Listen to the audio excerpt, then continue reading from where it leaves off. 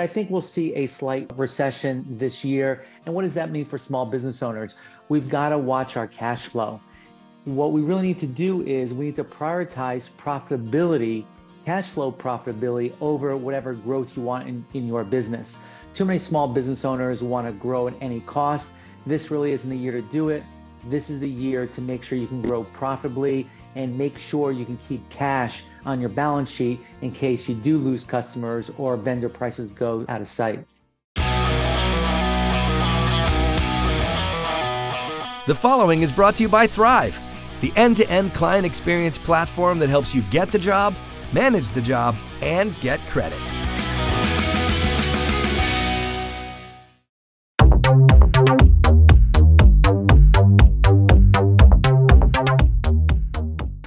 Hey, this is Gordon Henry at Winning on Main Street. And this week, we're fortunate to spend some time with our friend, Barry Moltz. Welcome back, Barry. Thanks for having me, Gordon. So Barry, as our regular listeners know, has founded and run small businesses with a great deal of success and failure by his own admission for more than 25 years. He's a small business expert that helps companies get unstuck, which is why he's come to be known as the Unstuck Guy. Barry is a best-selling author, in-demand keynote speaker, and he hosts his own weekly radio program. He's been doing it for 12 years, the Small Business Radio Show on AM 820 WCPT in Chicago, and he writes regularly for the American Express Open Forum and other periodicals. His latest book, Change Masters, is available on his website. You can find it right now at barrymoltz.com. That's BARRYMOLTZ.com, barrymoltz.com. And what should listeners get out of this episode? Well, today's a little different. Barry's going to share with us his predictions on 2023 for small business and also how he did on his predictions for 2022. You don't always hear experts telling you what they got wrong, but Barry's going to share. Should be fun and get your wheels turning for what to look out for as the year unfolds. So welcome back, Barry. And before we get into what's in store for 23, how'd you do on your 22 small business predictions? Well, I was better than 50%. So I guess that was good, Gordon. I got 60% right. I got 3 out of 5. The biggest thing that I didn't predict was inflation. I thought it would slow to 4%. And that's mainly because I couldn't really predict what was going to happen in Ukraine. So that was a big miss for me going on. And I also thought that the stock market would kind of steady out. But of course, it dropped at that point by 20%. So those two things were bad. But I got the hits on COVID. I thought COVID would continue, as well as that supply chain would still be a mess and prices would rise. But I really did not forecast eggs. Eggs are just out of sight, Gordon, $8 a dozen. Yeah, unbelievable.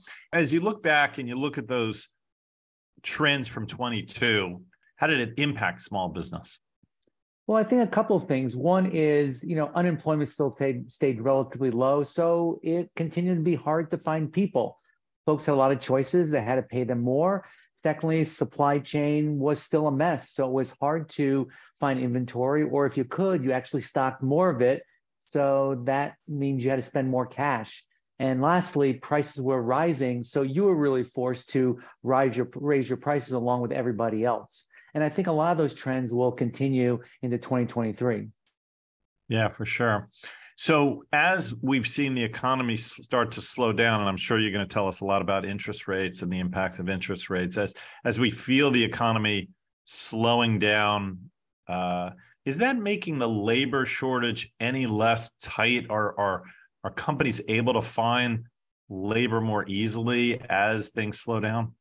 It's interesting you mention that because the rates still show that unemployment is at a record low. But when I talk to a lot of small business owners, they seem to tell me that it is getting a little bit easier to find people, that people are staying a little bit longer. I think because mostly some of the government aid has really dropped out, as well as I think people who are employees working for companies are a little bit nervous about what's going to happen next year. So they want to make sure they still have a seat at the table, they have a job if we really do go into recession. Yeah, for sure. I mean, even if you're not immediately impacted by layoffs, all these headlines about Salesforce.com laying off and Amazon.com laying off, all these big names that people kind of know and respect. And it does tend to make you a little nervous, right? Absolutely does. I mean, this is very different than 2 years ago where people were constantly job hopping. So I think it's a little bit better Yeah. environment in 2023 for the small business owner. It's going to be a little easier to retain the people that we have. Yeah, exactly.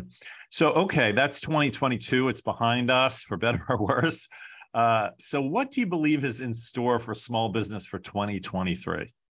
Well, I mean, I called it, cloudy with spots of thunderstorms. I always give kind of a weather prediction Mhm. when I do my what's going to happen the following year. I really think that the stock market will rise this year about 5%. I still don't think it's going to be at the same height it was before the stock market went down because I still think there's downward pressure every single day.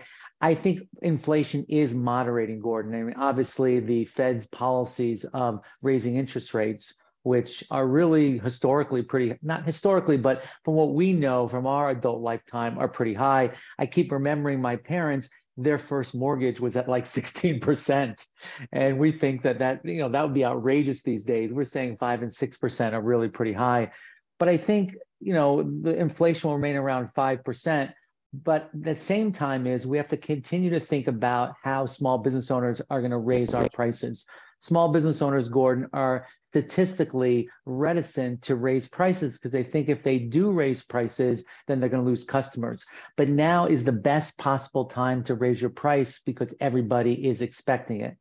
I do believe, unfortunately, that we are headed for a recession, and I define it by two consecutive GDP, negative GDP, regardless of how the White House really defines it, because I think they're changing whatever the definition is. But I think we'll see a slight recession this year. And what does that mean for small business owners? We've got to watch our cash flow. What we really need to do is we need to prioritize profitability, cash flow profitability over whatever growth you want in your business. Too many small business owners want to grow at any cost. This really isn't the year to do it. This is the year to make sure you can grow profitably and make sure you can keep cash on your balance sheet in case you do lose customers or vendor prices go out of sight. Yeah, makes a lot of sense. I mean, borrowing money now, just generally borrowing money is very tight. When you read about these companies that are struggling, especially the ones that got like venture funding or private equity funding, I mean, all of that is drying up in a hurry, right? It's almost been a complete change from a couple of years ago where, money was almost like free and investors were throwing money at companies that had a good idea. Now it's really show me the profits, show me the cash flow. It takes a lot to get investors to part with investment money today, right? Yeah, it's much more difficult in some of the technology companies I've been selling over the last couple of years. We were seeing somewhere between 7 and 17 times sales as the selling price, and now we're seeing somewhere between 2 and 4 times. So you're right on. It definitely has changed. Yeah. So that raises a different question for those businesses that have been thinking about selling. What should the mindset be at a time like this? It's interesting because Main Street businesses are still holding their value at somewhere between 3 and 5 times cash flow. And what people are really interested in is two things. One is what's the profitability of the business and what's the growth rate of the business. Buyers are looking at, they want to see profitability over growth. So if you're going to grow, you got to grow profitably. That's really what's required for 2023. How much do you feel like these macro trends impact small businesses? I'll give you an example. So, I know over the past couple of years anyway, it seems like it's been very hard to get work done on your house. If you wanted to remodel, if you wanted to re-roof, if you wanted to put on a pool, there was always this giant waiting list. And the guy would say, I'll get to it, 6 months from now, 12 months from now, very long wait times. And maybe that was due to the supply chain issues or the labor shortage, but whatever, it seemed like the local small business that was working on your house was sort of in the driver's seat. You as the customer, you were just whenever. With things changing now in the economy, do you feel like that's changing at the customer, the consumer is sort of getting a little bit more leverage? Maybe a little bit more, but I still think that the Main Street businesses for 2023 still are going to be incredibly healthy. I was just talking with my plumber the other day. He said he's still extremely busy. Costs are still twice what they were 2 years ago. I remember in 2020, when I built my house in Phoenix, I was trying to negotiate a better price with the pool guy. And I said, this is the last pool you're ever going to build for the next 3 years. He goes, you are crazy. I'll bet you lunch. And of course, a year later, I was taking him out to lunch.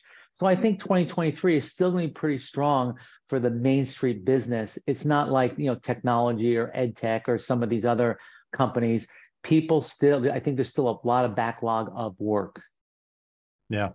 You didn't mention much about politics, directly. We just had an election, obviously, and we've still got Democratic control of the Senate and obviously the White House, and now Republican control, slim majority of House of Representatives. Does that impact this situation from your standpoint? Well, I mean, the question is, are they really going to be able to get anything done over the next 2 years? I think that the expectations among Americans is pretty low that they'll be able to do anything, or are they just going to be fighting among each other or launching all sorts of different investigations into each other? So I think that a lot of Americans kind of put that in the rearview mirror and ignored a little bit and said, all right, we've got to do business at hand. It's interesting because I think that the regular small business, the macro things don't necessarily affect them that much, but I think psychologically it does. When the market is down, people feel like they have less money, so they do spend less. But I think a lot of small business owners take things in their own hand and don't worry about what's going on in Washington. So with all the uncertainty that still surrounds many of the things you talked about, the inflation is still here, the Ukraine war is still here, interest rates are so high, and a lot of the things that were plaguing us in 22 still sticking around. What do you say to a small business to focus on in 23? What should they really be thinking about? Focus on retaining the customers you have and make sure that the work that you do, you're doing it profitably. I think too many small business owners just want to do sales at any cost. The question is, which of your customers are profitable and which aren't? And the way you look at that is, what is really the gross margin on the work that you're really doing? What is it? How much gross margin, how much money do you make after you pay for the cost of the service or the cost of the product? That's what we need to focus on, because the more profitability you can have at the gross margin line, chances are you'll be able to take more money home at the bottom line. The second thing is you've got to focus on, if you can, getting paid up front from a customer or paid at time of service. I think accounts receivable and people paying you 30, 60, 90 days really hurts the small business owner, because you become a bank for your clients instead of just giving whatever service you're supposed to give them. You got to get your money now, because on accounts receivable, your money is stuck inside your business and it doesn't do you any good there. I'd much rather be in your bank account. I remember when I used to travel a lot and do some in-person consulting gigs, people were saying, well, can I write you a check now? And I said, well, of course. A lot of people said, no, you can just mail it to me. No, I'll take it now. So Barry, fascinating stuff. Tell us a little bit about your new book, Change Masters, Masters of Change. Yeah, so the reason that I wrote this book called Change Masters, because I would be invited into companies that had problems, and we'd sit down and we'd decide what they really want to accomplish, what the problem was, and the change they had to make in their business in order to achieve whatever their goal was. Maybe it was more sales, more profitability, whatever it really was. We'd lay out something very detailed. And then 80% of the time, Gordon, absolutely nothing would happen. And so I got to wondering, why was it so difficult, despite good intentions, despite people paying someone like me, an outside expert, to come into their business and help them with the change? Most of the time, they did nothing. So we did a lot of research, and what we found out was that change is hard because biologically, your brain is programmed not to change. Your brain wants to keep doing the same thing over and over again because it is a pattern-making machine. Because it believes that if something's worked out previously, if you keep doing the same thing, it will keep you alive again. So your biology fights against you making any kind of change. So I wanted to write a book. It actually ended up being a 20-step process in how people can actually make the changes they know they have to make. You see so many small businesses on the technology front sticking with kind of their old ways of doing things and resisting adopting, new technology, even though probably deep down they know, the technology in so many ways has changed, whether it's their customer database, whether it's using email or social media, and many small businesses are still stuck doing things a way that bigger businesses long ago abandoned. And probably it's just, it ain't broke, don't fix it, right? Well, listen, the devil I know is better than the devil I don't know. I mean, why do people stay in relationships far past their expiration date? Because they'd rather keep doing the same thing over and over again than to risk whatever the unknown is. I mean, think about this. Yeah. When you drive to the office, right? I mean, sometimes we get in the car and automatically we're there. Your brain is on auto drive. And as you get older, quite honestly, your brain gets lazy and it doesn't want to do new patterns or new changes.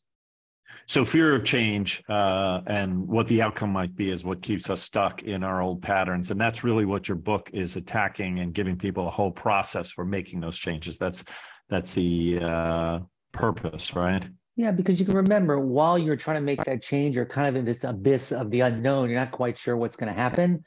But I think the key to making any kind of change is just like that old joke, how do you eat an elephant? Well, it's one bite at a time. Try to make small, patient changes so you can change direction if something doesn't work out. I mean, when we retell the story, Gordon, we always talk about, well, this change was some massive change. We took some huge risks, but the most effective changes are actually a series of very, very small changes. Yeah, makes total sense. When you think about anything we've done, whether it's, losing weight or getting into an exercise program or starting almost anything new, you always sort of have to just go one step at a time. And once you get going, the momentum starts to propel you forward, but it is daunting. And that's the problem with when people try to join gyms, right? When's the most popular time to join a gym? January 1st. When do most people leave their gym? January 30th, because the first week they go 5 days a week, then they go 4 days a week, then 3 days a week, then 2 days a week. If they would just start out 1 day a week, they could build on that rather than going from 5 down to nothing. Right. Well, thanks for the words of wisdom, Barry. It's always good to sort of reground ourselves and kind of, what did we do successfully or unsuccessfully, and where are we going and how are we going to get there? And everything you've said is immensely helpful in that regard. Barry, I know barrymoltz.com is your website. Is that the best place for people to find you? Or on every social media, it's just Barry Moltz, except I don't do TikTok. Great to see you out in Arizona with the sun coming in on you, and we'll look forward to next time seeing you in probably cold, snowy Chicago, or at least chillier Chicago. and Gordon, thanks for everything Thrive does to really help Main Street businesses really, again, in 2023, operate more profitably. Yeah, well, we, it's in our blood just as it is in yours, and we're doing everything we can to build up the software that is helping so many small businesses succeed today. So thanks for coming on the show, Barry. Great to have you here. Thanks for having me, Gordon. And I want to thank our producer, Tim Alleman, and our coordinators, DeEtte Barnett and Daniel Huddleston. And if you enjoyed this podcast, please tell your colleagues, friends, and family to subscribe. And please leave us a 5-star review. We'd really appreciate it. Until next time, make it a great week.